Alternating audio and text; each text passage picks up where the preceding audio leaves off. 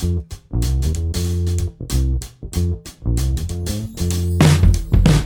everyone. I'm Brené Brown, and this is Dare to Lead. As you know, I'm a Texan, fifth generation, as a matter of fact, and I have another Texan with me today, Beto O'Rourke. He is running for governor of Texas, and early voting starts next week, October 24th, with voting day coming up on November 8th. But beyond the timeliness of voting, I wanted to connect on the timeliness of brave leadership, which we really, really need. Courageous, real, authentic, empathic, power with and to rather than power over leadership in this state. I wanted to have him on Dare to Lead to learn a little bit more about his approach and what he wants for us and our state and the vision. And you know, if you're not in Texas, there's a saying, as Texas goes, so goes the nation. I think you'll find this interesting. I think you'll find his story and his vision for politics and life in general compelling. I'm super glad you're here. Welcome to Dare to Lead.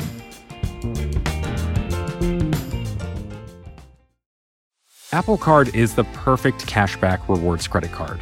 You earn up to 3% daily cash on every purchase every day. That's 3% on your favorite products at Apple, 2% on all other Apple Card with Apple Pay purchases, and 1% on anything you buy with your titanium Apple Card or virtual card number. Visit apple.co/card calculator to see how much you can earn. Apple Card issued by Goldman Sachs Bank USA, Salt Lake City branch, subject to credit approval, terms apply. This episode is brought to you by State Farm. If you're a small business owner, you know that it isn't just your business, it's your life. And whatever your business might be, you want someone who understands. That's why you might want to check out State Farm Small Business Insurance. Why? Because State Farm agents are small business owners too, living and working in your community. That means they know what it takes to help you personalize your policies for your small business needs. Like a good neighbor, State Farm is there. Talk to your local agent today. Before we get started, let me tell you a little bit about our guest. Beto O'Rourke is a fourth-generation Texan, born and raised in El Paso, where he has served as a small business owner, a city council representative, and a member of Congress. As governor, Beto is really invested in uniting people around the popular things that Texans want to accomplish together, including creating great jobs, investing in world-class schools, fighting for reproductive freedom, expanding healthcare so more people can see a doctor, and lowering costs so families can afford to live in the state. He is also focused on working with Republicans, Democrats, and independents on popular common sense gun safety measures that will keep kids safe, including raising the minimum age to purchase an assault weapon from 18 to 21, enacting red flag laws, and implementing universal background checks. These do not sound like extremist things to me. Do they sound like extremist things to you? They do not. That was Barrett weighing in. Beto founded Powered by People, a Texas-based organization that works to expand democracy and produce democratic victories through voter registration and direct voter engagement. I'm excited to have him on. He is married to Amy O'Rourke. They are raising their kids, Ulysses, Molly, and Henry. You'll hear more about Henry. Henry had a lot of questions about Beto's music choices. And they are living in El Paso's historic Sunset Heights. All right, let's jump in. Welcome to Dare to Lead. So excited to have you on the podcast. It's a huge honor to be with you, and I'm excited to have this conversation with you. I've read your book. I lived in Washington, D.C., and one of my roommates, when I was in Congress, had your book, and I forget the title. It was about being in the wilderness. Oh, Braving the Wilderness, yeah. Braving the Wilderness. I had not heard of you before. It was in the living room. I picked it up one day, and I just found myself engrossed and have been a fan since then. And I'm very honored that you'd invite me to be on your podcast. And it's good to see you kind of in person through this screen right now. So thanks for doing this. Absolutely. Can I just tell you, Cynthia from my team last night texted me. She said, "What are your 5 favorite songs?" And I was like, what are you asking for? What do you need this for? And she said, "Oh, this is for the Brené Brown podcast." And I agonized over it until I just realized I shouldn't be agonizing over it. And I just kind of 5 songs that came to mind. So I will tell you that caused me so much more stress than I was expecting. But for whatever it's worth. Yeah, anything I can do to add to your stress right now. Yeah, this is great. It was surprisingly stressful. Oh, no, it's so stressful. And when we ask musicians, they break down, they cry, they say they can't do it. It's like crazy. I'm a big music person, so, and I know you are too, so I knew it was impossible. Yeah, it was. I asked my 11-year-old, I have 3 kids and I love music and the first 2 like it, but this kid is just, it is his life and he's consumed by it. He's playing all the time. And his name's Henry. And I sat down with him last night. I said, Henry, you've got to help me out with this. And he was giving me really good feedback. He's like, why did you pick that song? What does that mean to you? Or why don't you have this band? Or anyhow, it was great. And it ended up fostering this conversation with him that was really wonderful about why we like the songs that we like. So anyhow, thank you for that. That was the non-stressful part about it, the really sweet part about it. The convo with Henry about music. Yeah, it's good. Music's a big connector with me and my kids too. I want to start with a question that's really important to us. Tell us your story. Where are you from? What are you about? What was growing up like? So I'm beaming in from my living room here in El Paso where I grew up. I was born and raised here. Both my parents from El Paso as well. My dad, small businessman, a politician. He was an El Paso County judge and county commissioner before that. My mom worked in the furniture store that her mother, Charlotte, had founded in 1950, which was kind of exceptional in 1950 that a woman would start a business at all and one that would become so successful here. Our city is connected with Ciudad Juarez, Mexico. It's the largest binational community, I think anywhere, but certainly in this hemisphere. So growing up, you're growing up in Spanish, you're growing up in English, you're growing up in Juarez, you're growing up in El Paso, and you're in this beautiful part of the world. It's in the Chihuahuan Desert, in the Franklin Mountains. Our base elevation is 4,000 feet. But Brené, it is physically and I would say politically and maybe even culturally isolated and disconnected from so much of the rest of the world. In El Paso, we're much closer to the state capitals of Chihuahua or New Mexico or Arizona, or I think even Colorado than we are to our own. I was really into music, still am growing up, and I was just a devoted fan of punk rock, and I subscribed to Maximum Rock and Roll. And they would publish the tour schedules of the bands that I listened to and followed. And I'd see that they'd play in Tucson on Thursday and they'd play in Austin on Saturday. And I knew they had to be passing through El Paso, but they never stopped and did a show here. And so I grew up with, in an embarrassment of riches in this extraordinary place with these wonderful parents and family. And yet I could not wait to get out because I wanted to be at the center of where everything was happening. And for me, in my 17-year-old brain, that was New York City. And I ended up being lucky enough to go to college there and lived and worked there for a while. And then ultimately realized I'm not a New Yorker and this is not my future. This won't be my fate. And I made this decision in my mid-20s to move back to Texas. And it turned out to be the best decision I ever made, and came back to El Paso and ultimately met my wife, Amy, on a blind date where I took her to the Kentucky Club in Ciudad Juarez. And we just hit it off, got married within months, and raising our family here in this house and getting to serve my community and just be in a place that I love. So in other words, I lucked out all the way through life, and it all started right here in El Paso. You really, when I hear you talk, I read things that you've written or said in an interview, you really have a love affair with not just El Paso, but Texas in general. I mean, I'm a 5th-generation Texan raising 6th-generation Texans. You have some deep feelings for our state.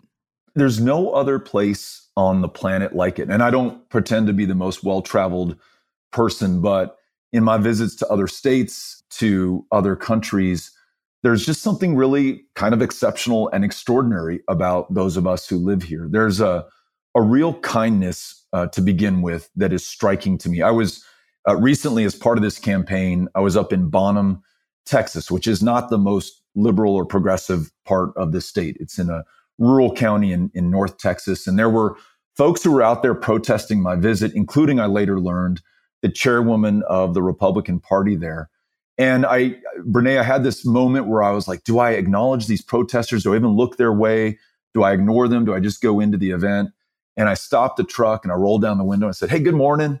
And all the protesters said, good morning. And I parked the truck and I walked over to shake hands, and everyone was so nice. And They joked, they said, this is just our way of saying welcome to Bonham. And the Republican Party chairwoman, I said, I'm so surprised at how nice you all are being. And she said, hey, Beto, we're Texans. This is how we treat one another. And, you see this in the natural disasters that we've survived, Hurricane Harvey, where you are in Southeast Texas. Yeah. I mean, people didn't stop to ask, are you a Republican or a Democrat? What's your citizenship status? Who do you pray to?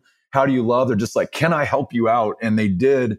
It happened during the winter storm last year. It happens all the time. Texans really do try to do right by and for one another. And I think that's really our spirit. And the current extremism that I see in this state and people who feel attacked based on their identity of being a woman or being gay or being transgender or whatever it might be, I really don't think that's who we are at our core.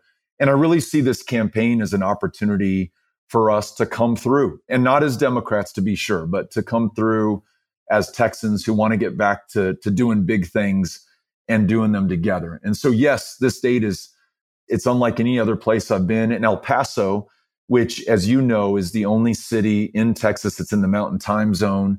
Mm-hmm. It's got its own unique character and culture. It's unlike any other part of Texas. So it's very much part of my identity and who I am.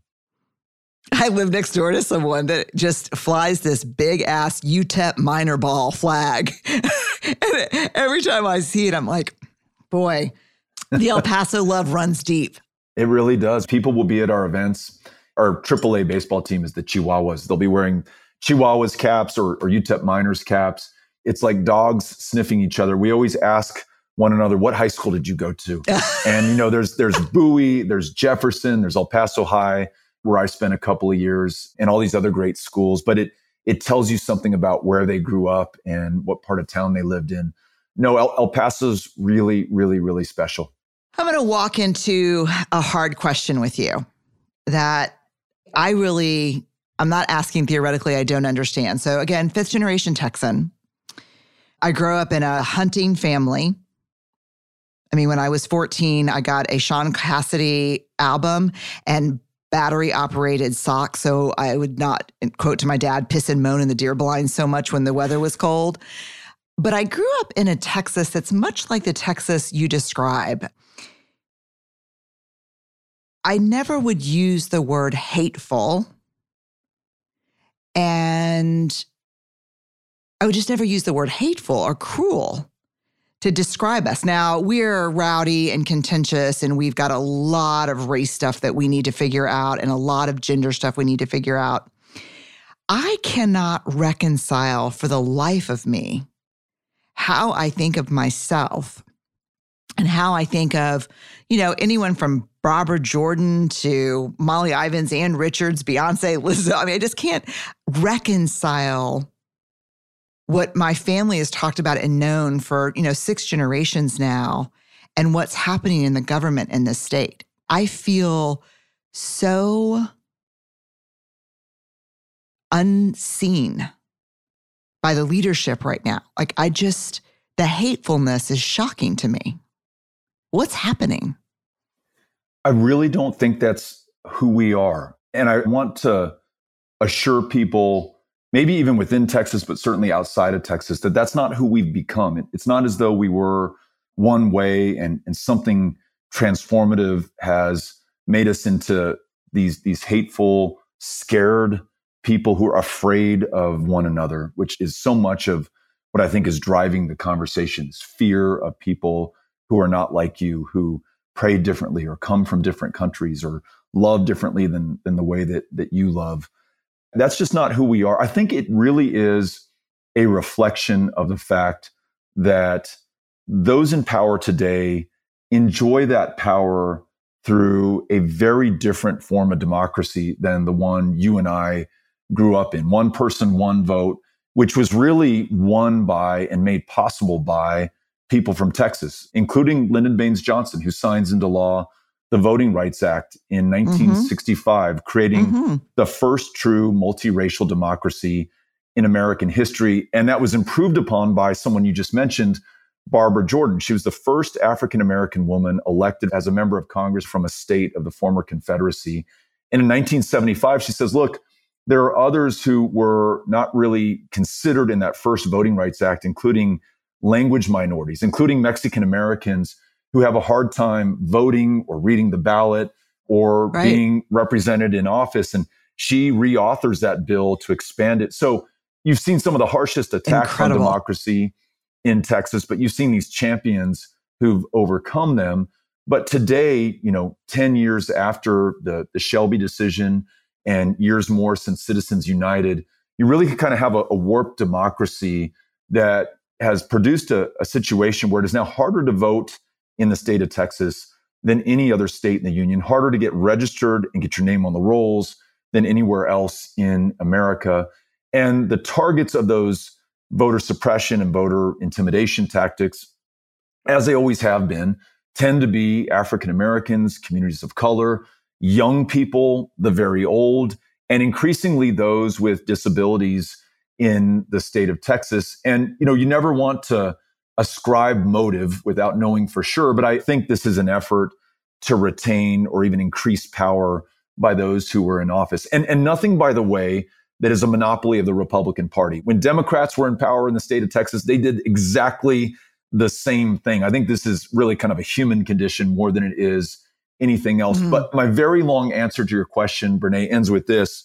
The extreme abortion ban that begins at conception with no exception for rape or incest, that exacerbates a maternal mortality crisis in Texas that's 3 times as bad for Black women. These attacks on the LGBTQ community, the fact that we lead the nation in school shootings, it's not a reflection of the majority of us in Texas. It's really a reflection of those who are able to participate in our elections. In 2020, nearly 7 million eligible Texans didn't cast a ballot. It was arguably the most important presidential election of our lifetimes. But those 7 million didn't vote because they're lazy or because they lack love for this democracy. I'm arguing they were literally drawn out of the ability to participate. We draw them back in. And in part, this campaign is an effort to do that. Our volunteers on those doors, bringing people in. That majority shows up, and you begin to get government that is more in tune or in sync with the people it purports to serve and represent. And I really do think that's what's going to come through November 8th of 2022. God willing and the creek don't rise. Yeah, I'm with you. That's right. That's right. I want to ask you this. You were very quick to point out, you beat me to it, that it wasn't just Republicans. The Democrats in power in the past have also leveraged this kind of different, I don't even want to call it a warped democracy, because I think at some point it just bankrupts the term democracy. I want to talk to you about, I have this theory in this sphere, and I wrote about it in 2015 and 2016, actually in somewhat in Braving the Wilderness, that we're kind of witnessing this white male power over making a really desperate last stand. Not white male, but white male power over. I mean, I'm talking about a specific brand of power, which is power over instead of power with and power to. And the thing about power over, as I've studied it, is you have to flex every now and then to maintain it. And the flexes are increasingly violent and cruel. You have to go after transgendered kids. You have to, the complete abortion ban. You have to flex every now and then to show that what you're willing to do to maintain that power. What are you going to do differently? I've watched and studied your campaign, and pretty vigorously, because I wouldn't have you on if I had not. But you seem to be a power with and power to person versus a power over person. How are you going to build coalitions to lead this state that look and feel like this state? I love the framework that you just described. One of my favorite stories about this is LBJ in the Oval Office, having just completed his work on the Civil Rights Act, monumental legislation, literally nearly a century in the making. And he was the one to see it through.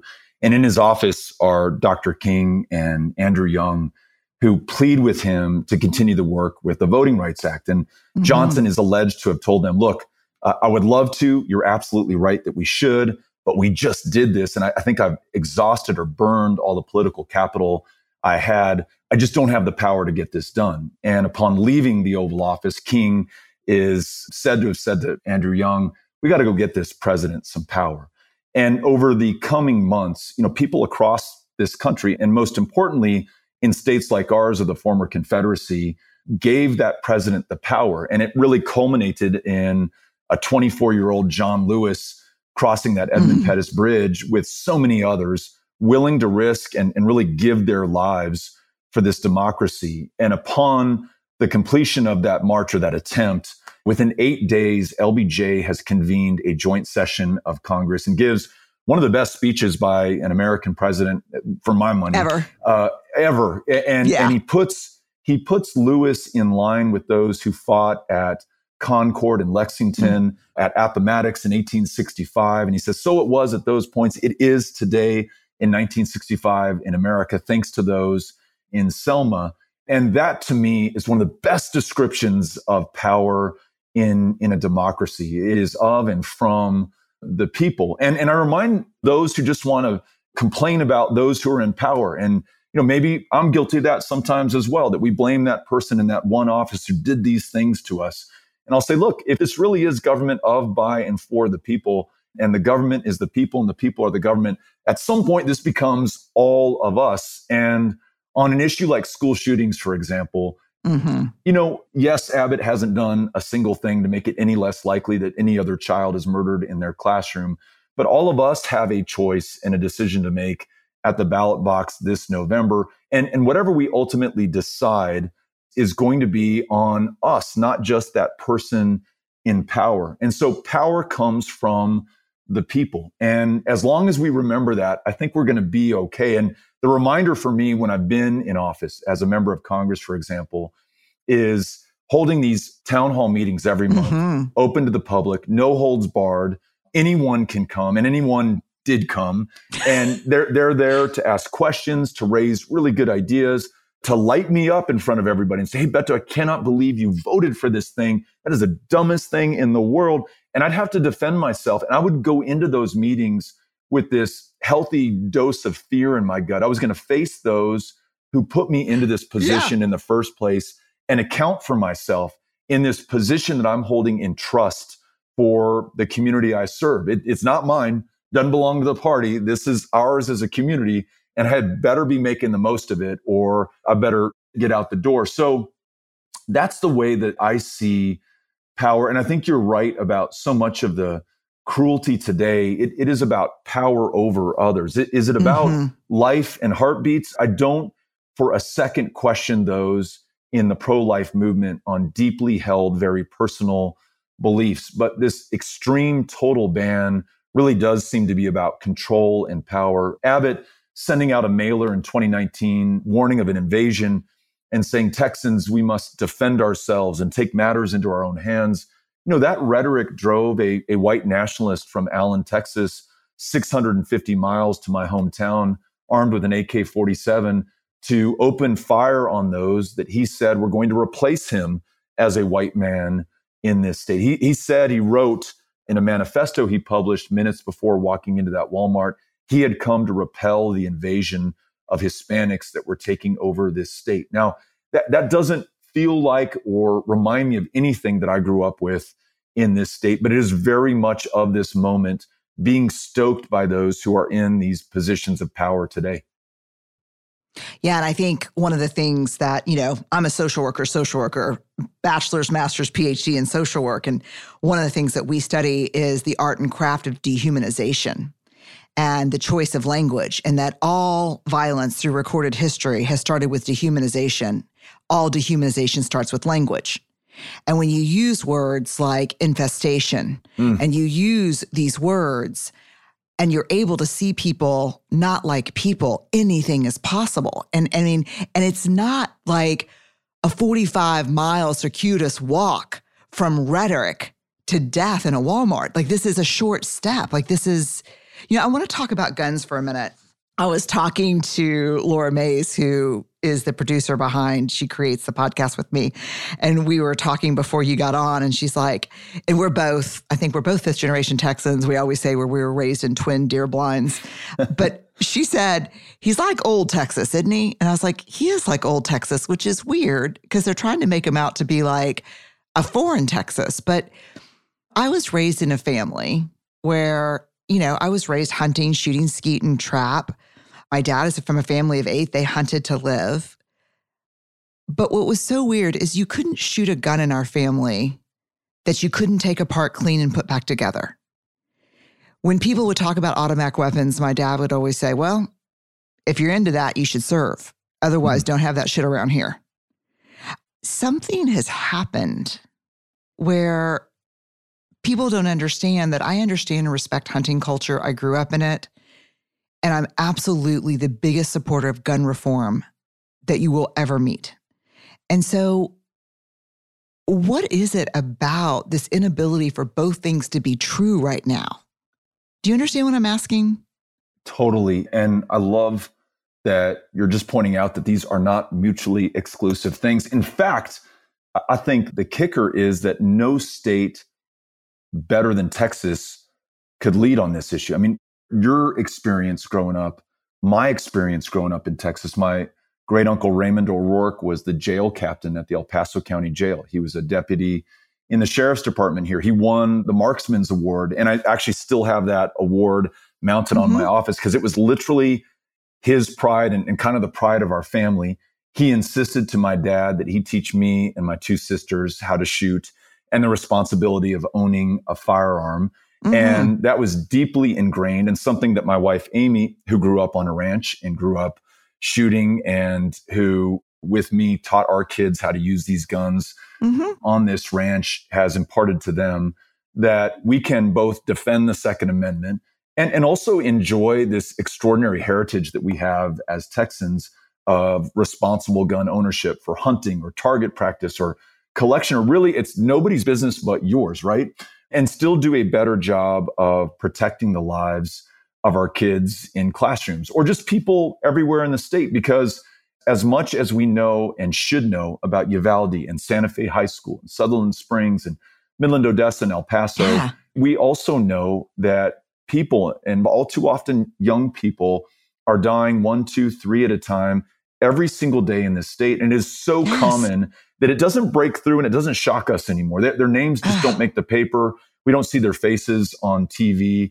It is a tacit acceptance of the price of living or dying in the state of Texas. And it does not have to be that at all. And these Vietnam era veterans who, I used to buy into the greatest generation idea, and certainly the World War II generation are just phenomenal, extraordinary. But I think about this Vietnam era who went to a war that this country never, ever understood or fully supported, came back never to thank yous or ticker tape parades. I mean, indifference at best and hatred at worst. And cruelty at worst. Yeah, and really kind of left to their own devices. It took this country 40 years to recognize that generation's exposure to Agent Orange as the presumptive condition for cancers that were killing them.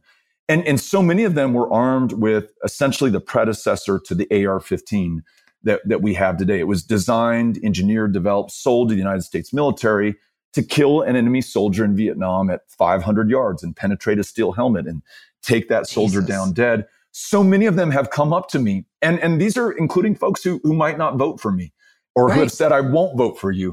And they've said, there is kind of like your dad would tell you, there's absolutely no reason for anyone to have one of these. And they may even say, look, I've got them in my house. And for me, it's of sentimental value, or I just cherish my right to have it. But from a practical matter, you don't need it to hunt. You don't need it for self-defense. It's fun to shoot. And I've shot AR-15s and AK-47s, and I can attest to the fact that they are fun to shoot. But when you meet the mother of a child whose remains in Uvalde could only be identified by the shoes that she was wearing, when you talk to people here in El Paso who, lost a loved one whose internal organs were just liquefied by that high impact, high velocity round, it is really hard to come to any other conclusion. But here's the silver lining in this discussion that I've had with people around Texas. We may not agree on everything when it comes to this, but there are some points of consensus. Raising the age to purchase an AR-15 from 18 to 21, most people can get behind Yes. that. Yes. A red flag law that allows you to intervene Yes. if someone has that firearm. They say, you know what, I want to go into this school and shoot people up. You know, the Uvalde shooter was called the school shooter by his friends before he ever walked into Robb Elementary. There was no law in the books that allowed law enforcement to intervene before it was too late. A universal background check that just says, look, wherever you buy that firearm, all we ask is that we're able to do a little due diligence to make sure that you won't use that gun against yourself or against someone in your life. Texas women are 24% more likely than the national average to become victims of gun violence from a domestic partner. There are people who have records who should never, ever be in possession of a firearm because chances are they're going to use it against a loved one in that home. And again, I can't find the gun owner, the Republican, the Democrat, anybody who will take the other side of that argument. We just need to get this stuff done. And I think we've been beholden to fear that this is a third rail issue. You just can't do this in Texas. But I love the way that you put it. Responsible gun ownership and defending the Second Amendment are not mutually exclusive. We can, we should, and I think we will get both of them done. Yeah. And I think if there's anything that Texans agree with, that it's with great rights come great responsibilities. And rights without responsibility is class A Texas chicken shitness. I don't get it. Where are all the folks who raised me right now saying, like they did when I was growing up over Domino's and a Pearl Beer? What the hell? This makes sense. Just get it done. The word you just used, I think, enters the Texas lexicon next to dumb fuckery and numb nuttedness. It is now going to be one of my favorite. You will hear that out on the campaign trail. Good. That's good. Because if the chicken shit fits, you got to use it. Apple Card is the perfect cashback rewards credit card. You earn up to 3% daily cash on every purchase every day. That's 3% on your favorite products at Apple, 2% on all other Apple Card with Apple Pay purchases, and 1% on anything you buy with your titanium Apple Card or virtual card number. Visit apple.co/card calculator to see how much you can earn.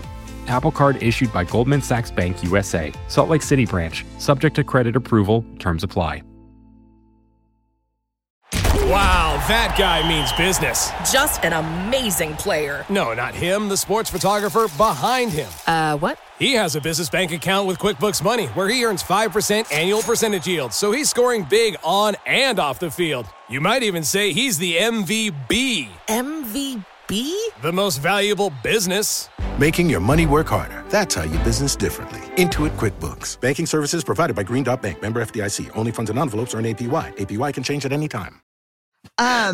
Okay, I'm gonna take a hard right to a topic I can barely talk about. I'm scared for the girls and women of Texas right now. If this is not a power over flex, I don't know what is. Beto, you would believe, but I was filming something on the campus of the University of Texas for HBO Max, and I remember the production company saying, we're not sure we're going to be able to film in Texas.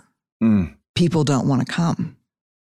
People are scared. I've got a friend whose daughter was, at match day, first generation college student, got her way through college, went through medical school, pulled a match for an OB-GYN residency here. I really don't understand. I was driving into Houston from San Antonio. I was going to go to the Houston Chronicle editorial board meeting, and I stopped to use the bathroom at a gas station in Fort Bend County. And I'm walking out the door, and this woman's walking in. She's got a baseball cap on, no hair, no eyebrows. And she sees me, and she just starts crying. And I come over and we hug, and I said, who are you? What's going on? Why are you crying? And she said, I am a cancer patient at MD Anderson right now. I have breast cancer, and I'm undergoing chemotherapy, and I can't stay here because if I become pregnant and I want to make a decision about that pregnancy, or I need to make a decision about that pregnancy that is now illegal in the state of Texas, I will not be able to continue my cancer treatment right here. And she used the word you just used. She said, I am so scared, and I'm crying with you right now, Beto, because I don't know what to do. And I said, we've got to win this race, and you have to do everything that you possibly can. I will do everything that I possibly can. And I just know, I just have this feeling. She introduced herself as Samantha. Samantha, I just have this feeling that we're going to be able to overcome this. And my read of history gives me cause for hope, because 50 years ago, abortion is just as illegal in the state of Texas as it is today. And it was Texas women, and at that, young Texas women, Jane Roe and her two attorneys, Sarah Weddington from Abilene and Linda Coffey, who actually still lives in Dallas. Those three young Texas women prevailed upon an all-male United States Supreme Court and won protection for the right to privacy to make very personal, often very painful decisions without government intrusion or intervention. And you and I started the conversation talking about Texas values, and that value of freedom and independence and the right to decide your future and your fate. I just cannot think of anything more Texas. And the fact that it was won by three Texas women 50 years ago, it just tells me not only can we overcome this, we've overcome this before against much longer odds. And we are going to do it. But you're absolutely right. We can in no way ignore how terrifying and terrorizing this is to women in a state that leads much of the developed world in the rate of maternal mortality, and that it is 3 times as deadly for Black women in this state. Because when you foreclose an opportunity to seek an abortion in Texas,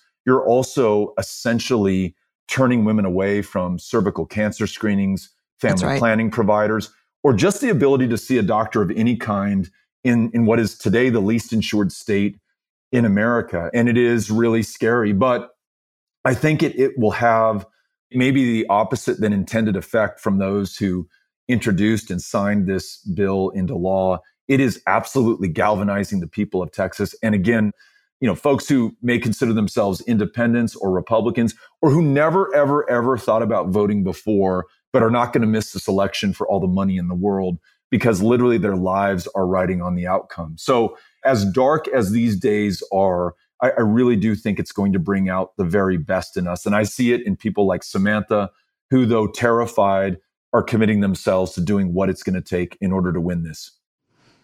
Yeah, I'm hopeful. I'm hopeful. And I think it is galvanizing. And I think, hard conversations, even within my family, where we have different politics and different beliefs, this has been a place where we've come together and just said, not us, not the girls, not our daughters, no way. We're not doing this, And so I am hopeful. I pulled these stats and then double checked them for everyone listening. We'll put all the source material on the episode page. We rank 41st in the nation for youth mental health and 44th in the nation for overall ranking of mental health. We are one of the lowest ranked states in the nation for the well-being of children. 400,000 uninsured Texas kids are eligible for Medicaid or CHIP, but not enrolled. And in 2019, Texas ranked dead last in health insurance coverage for women between the ages of 19 and 64. I don't need you to address these specifically, but what I would like to do before we go to the rapid fire, which I'm so curious about your answers, but before we go to the rapid fire, I want to know, when you think about your wife and kids, when you think about the people you love, what is your vision for Texas? What do you want this place to be for us? I've been so fortunate in that I've traveled the entirety of the state. I've been to every county and been to most every county many times. And you and I were talking at the outset of this conversation, what is so exceptional and extraordinary about Texas. And the fact that we come from the planet over, some people, their families came here 10,000 years ago. Others brought here in bondage and forced to build the success and the wealth of this state. My family came here because to stay in Ireland meant to die there from a famine that killed more than 1 million.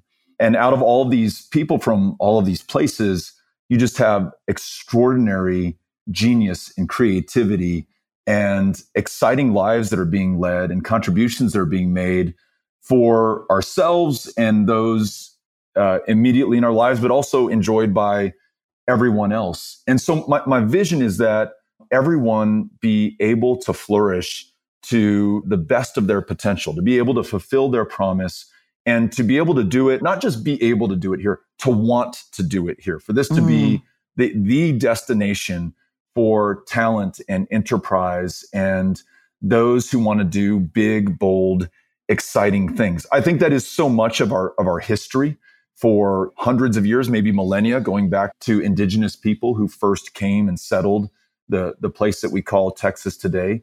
And I think by and large, it is still true. But without going into the details of facts that you just elevated, when you're not healthy enough or well enough to finish your education or go to work or raise your family or even keep your kids in your home and they're turned over to Child Protective Services, which is also one of the worst run foster care programs in America today. When you age out of that program as a child more damaged than when you went in, not only are you not doing well for yourself, you're not able to reveal that talent and genius to the benefit of all of us.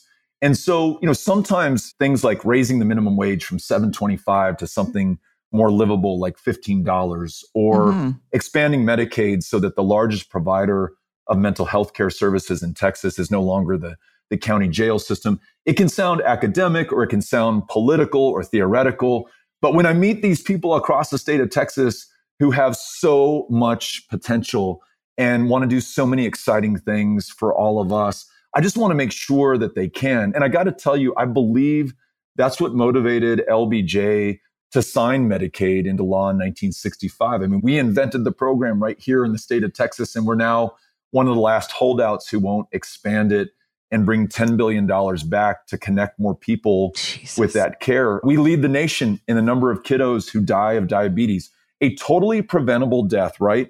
The most vulnerable among us, all they need is insulin, which was invented 102 years ago, cost nothing to produce, and but for some political will and leadership, those kids would be with us right now. So I just want to see us come through, and I just want us to rise to our full promise in the state. And again, I mean, I am wired for optimism. I just know that we will. I know that it is tough right now. I know sometimes that outcome or result is not obvious. It's not always obvious to me. I just know that we will. We're too good as a people to end up anywhere else. So it is tough right now, but we're made of bigger and stronger things than what you see today. I love that. And, this is a global audience that listens. And so I know a lot of people have funny stereotypes about Texans, but I can tell you as a Houstonian, I love Houston.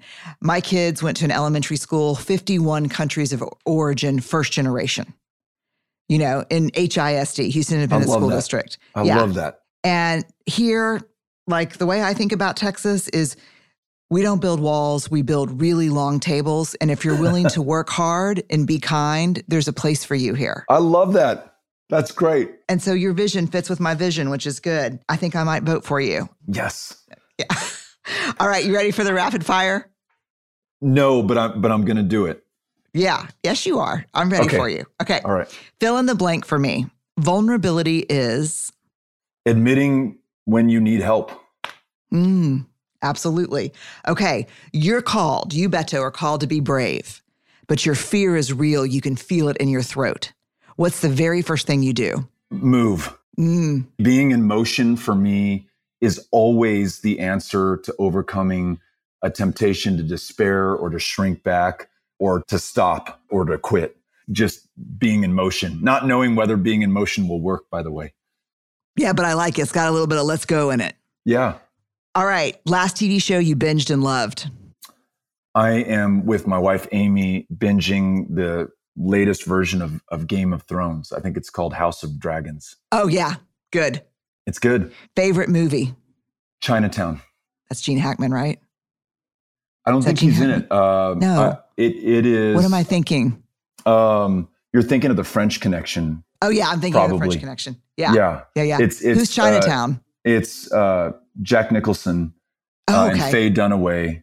Oh, my God. That's intense. That's a hard movie. Yes. It is a really, really, really tough. John Huston is in it as the creepy I don't want to give away the ending for anyone who hasn't watched but that's a hard movie. Yes, a tough one, but so well made. A concert you'll never forget. My 11-year-old Henry and I, who bond over music, went to see Iron Maiden in El Paso last month. And we don't get enough time together at all. No dad ever does with his son. And I think what we're doing now, traveling over the state of Texas, makes it even harder. But we took this night out to go see Iron Maiden. And I liked him okay growing up. He's into metal a little bit more than I ever was. But we went, and these guys absolutely rocked. It was one of the best shows I've ever seen. So fun. All right, favorite meal? I make a flank steak out on the grill that is kind of my signature move. And we make it when we're going to have like an important family meal, or we're going to have my mom over, or Amy's parents, or we have an important guest in town. And it's, Brené, it's really, really good. So my flank steak is my signature meal. That's your move. All right. A piece of leadership advice that is so good you need to share it with us, or so shitty you need to warn us.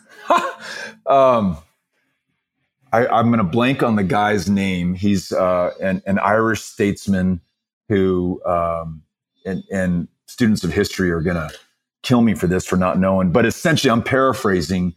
He says, look, you owe your constituents your attention, your maximum service, but more than anything else, you owe them your conscience and your leadership, and doing the right thing, regardless of whether or not it is popular.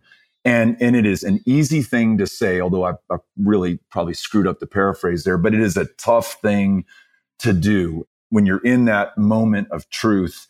And you know what's popular, but you also know what's right. And sometimes those two are not the same thing. So hard. But I think that's leadership. That's leadership. That just really comes down to that, right? Doing the right thing regardless. All right. We asked you for 5 songs that you can't live without. You had basically a breakdown trying to figure it out. Henry walked you through it. That's right. Henry walked you through, challenged you, held your hand through it. You came up with these: Clamped Down by The Clash, I Would Die for You by Prince and the Revolution, Whiskey River by Willie Nelson, Shelter from the Storm by Bob Dylan, and Baba O'Reilly, oh, so good, by Pete Townsend. In one sentence, and because you're a politician, I'll give you the warning. I don't want any M dashes or hyphens or long ass sentences. Oh, no. In one short declarative sentence, what does this mixtape say about Beto O'Rourke? Life is really hard, but we're going to make it through, and we're going to do it together. God, that's beautiful. Was that too cheesy? No, it was so good. I was afraid you were going to take a cheesy turn and you were going to say life is hard, but we're still going to rock or something. But you really pulled it out. I love it. Yeah. You can run it by Henry. He'll give you a good grade. He'll tell you the truth. I think it's good. What's one thing you're deeply grateful for right now in your life? Oh, my mom, and I'll tell you, just over the last few months, she got a terrible diagnosis of a cancer that she didn't know that she had. And she is the picture of health and strength for me in my life. And it's not been the easiest of lives for her, but she's just amazing. And it was such a shock to all of us, and certainly to her, that she had cancer, that the cancer has spread in her body. But we are so damn lucky that she has extraordinary care at MD Anderson, that she is so strong, and that she's meeting this with a fierceness and an intensity, and also an acceptance that I think has been really, really important to how she has done over the last few months. And then my sister, I've got 2 sisters, Erin and Charlotte. Charlotte is a nurse, and Charlotte's employer has been incredibly gracious and kind and given her time to accompany my mom and help her to navigate, the healthcare system and these diagnoses and the treatments that are involved. But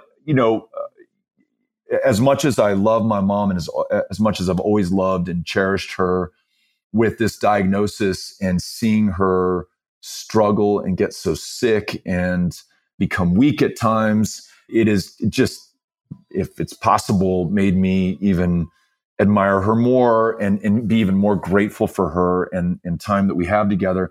And I'll tell you this to land on a positive note. She's just completed her 3rd round of chemotherapy, and they've measured the different tumors in her body, and they're responding well, and they're shrinking. And, the deep nausea and dehydration and things that sent her to the ER in the midst of this treatment, we seem to be figuring out. And I just did a town hall or a rally in El Paso 2 nights ago. And first time she's been well enough to come out to one of our events. And it just made me so happy. And to see her there, I almost started crying when I saw her, and we hugged. And the El Paso Times photographer got a picture of it. And man, she's just the best, and she's going to make it through. She's going to do great, and it's not going to be easy. She's going to make it through, but I just love her so much. And, literally, obviously, I would not be here but for her, but I also would not be here but for her love for me and, all of my faults and flaws and fuck ups along the way as a kid and as a young man. I mean, she just unconditionally loved me. And I was at a church actually in Houston not too long ago, and the preacher said something that may not sound profound to you, and you may have always known this or seen this or heard this before. It's the first time I heard it. He said, God cannot love you any more than he loves you at this moment. In other words, there's nothing you can do or nothing you've done that is going to make God love you less. And there's no level that you can perform to that will earn you any more of his love. And it really made me think of my mom, who there's nothing I could do, serve as a member of Congress or, get great grades in high school, or really screw up as I've done several times in my young life. And she just loved me the same. And it was just, that's the foundation for me in my life. That is the strength from which I draw. And man, I just gave you too long of an answer, but I'm so grateful for her. She's amazing. And I just have to tell you, I had dinner at her house last night, and I told her that I was going to be meeting you today. And she's like, when is the podcast going to come out? When can I listen to it? She is so excited. She loves you. And at some point, I hope that I get a chance to introduce you to her. We may swing by one of your classes at the University of Houston, or somehow try to come by and meet you, because she's a huge, huge fan of yours, as am I. What is her first name? Melissa. I'm a pray by name person. We'll send huge prayers to Melissa. And I just am so grateful. That was a vulnerable and brave answer. And I hope I see you here. And I can't wait to meet. I mean, I'm excited to meet you, but I'm really excited to meet Melissa. So that's right. You're going to love her, and she already loves you. So it'll be a really good meeting. Thank you for your time today. Thank you for the campaign. Thanks for keeping it real. Yeah, I'm grateful. Thank you. I am so grateful as well. And I got to tell you, I love meeting you. I love talking with you. I love the way that you've framed the ideas that you've raised, and just having this conversation with you, and look forward to hopefully meeting you in person. That'd be awesome. Bring Melissa. I will. Adios. Thank you. Adios.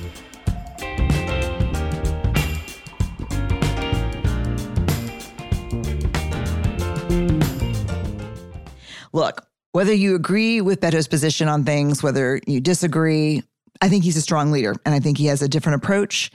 And I love the authenticity. I happen to align with his approach and beliefs.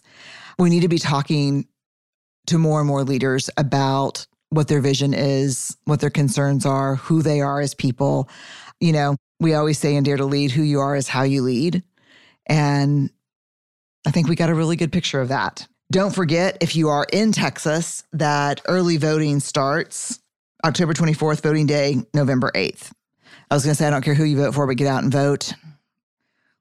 You should get out and vote, but I actually do care who you vote for. Barrett's looking at me. She's laughing. All right, y'all. Stay awkward, brave, and kind.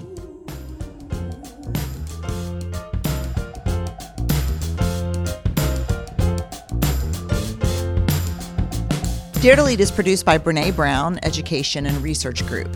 Music is by The Sufferers. Get new episodes as soon as they're published by following Dare to Lead on your favorite podcast app. We are part of the Vox Media Podcast Network. Discover more award-winning shows at podcast.voxmedia.com.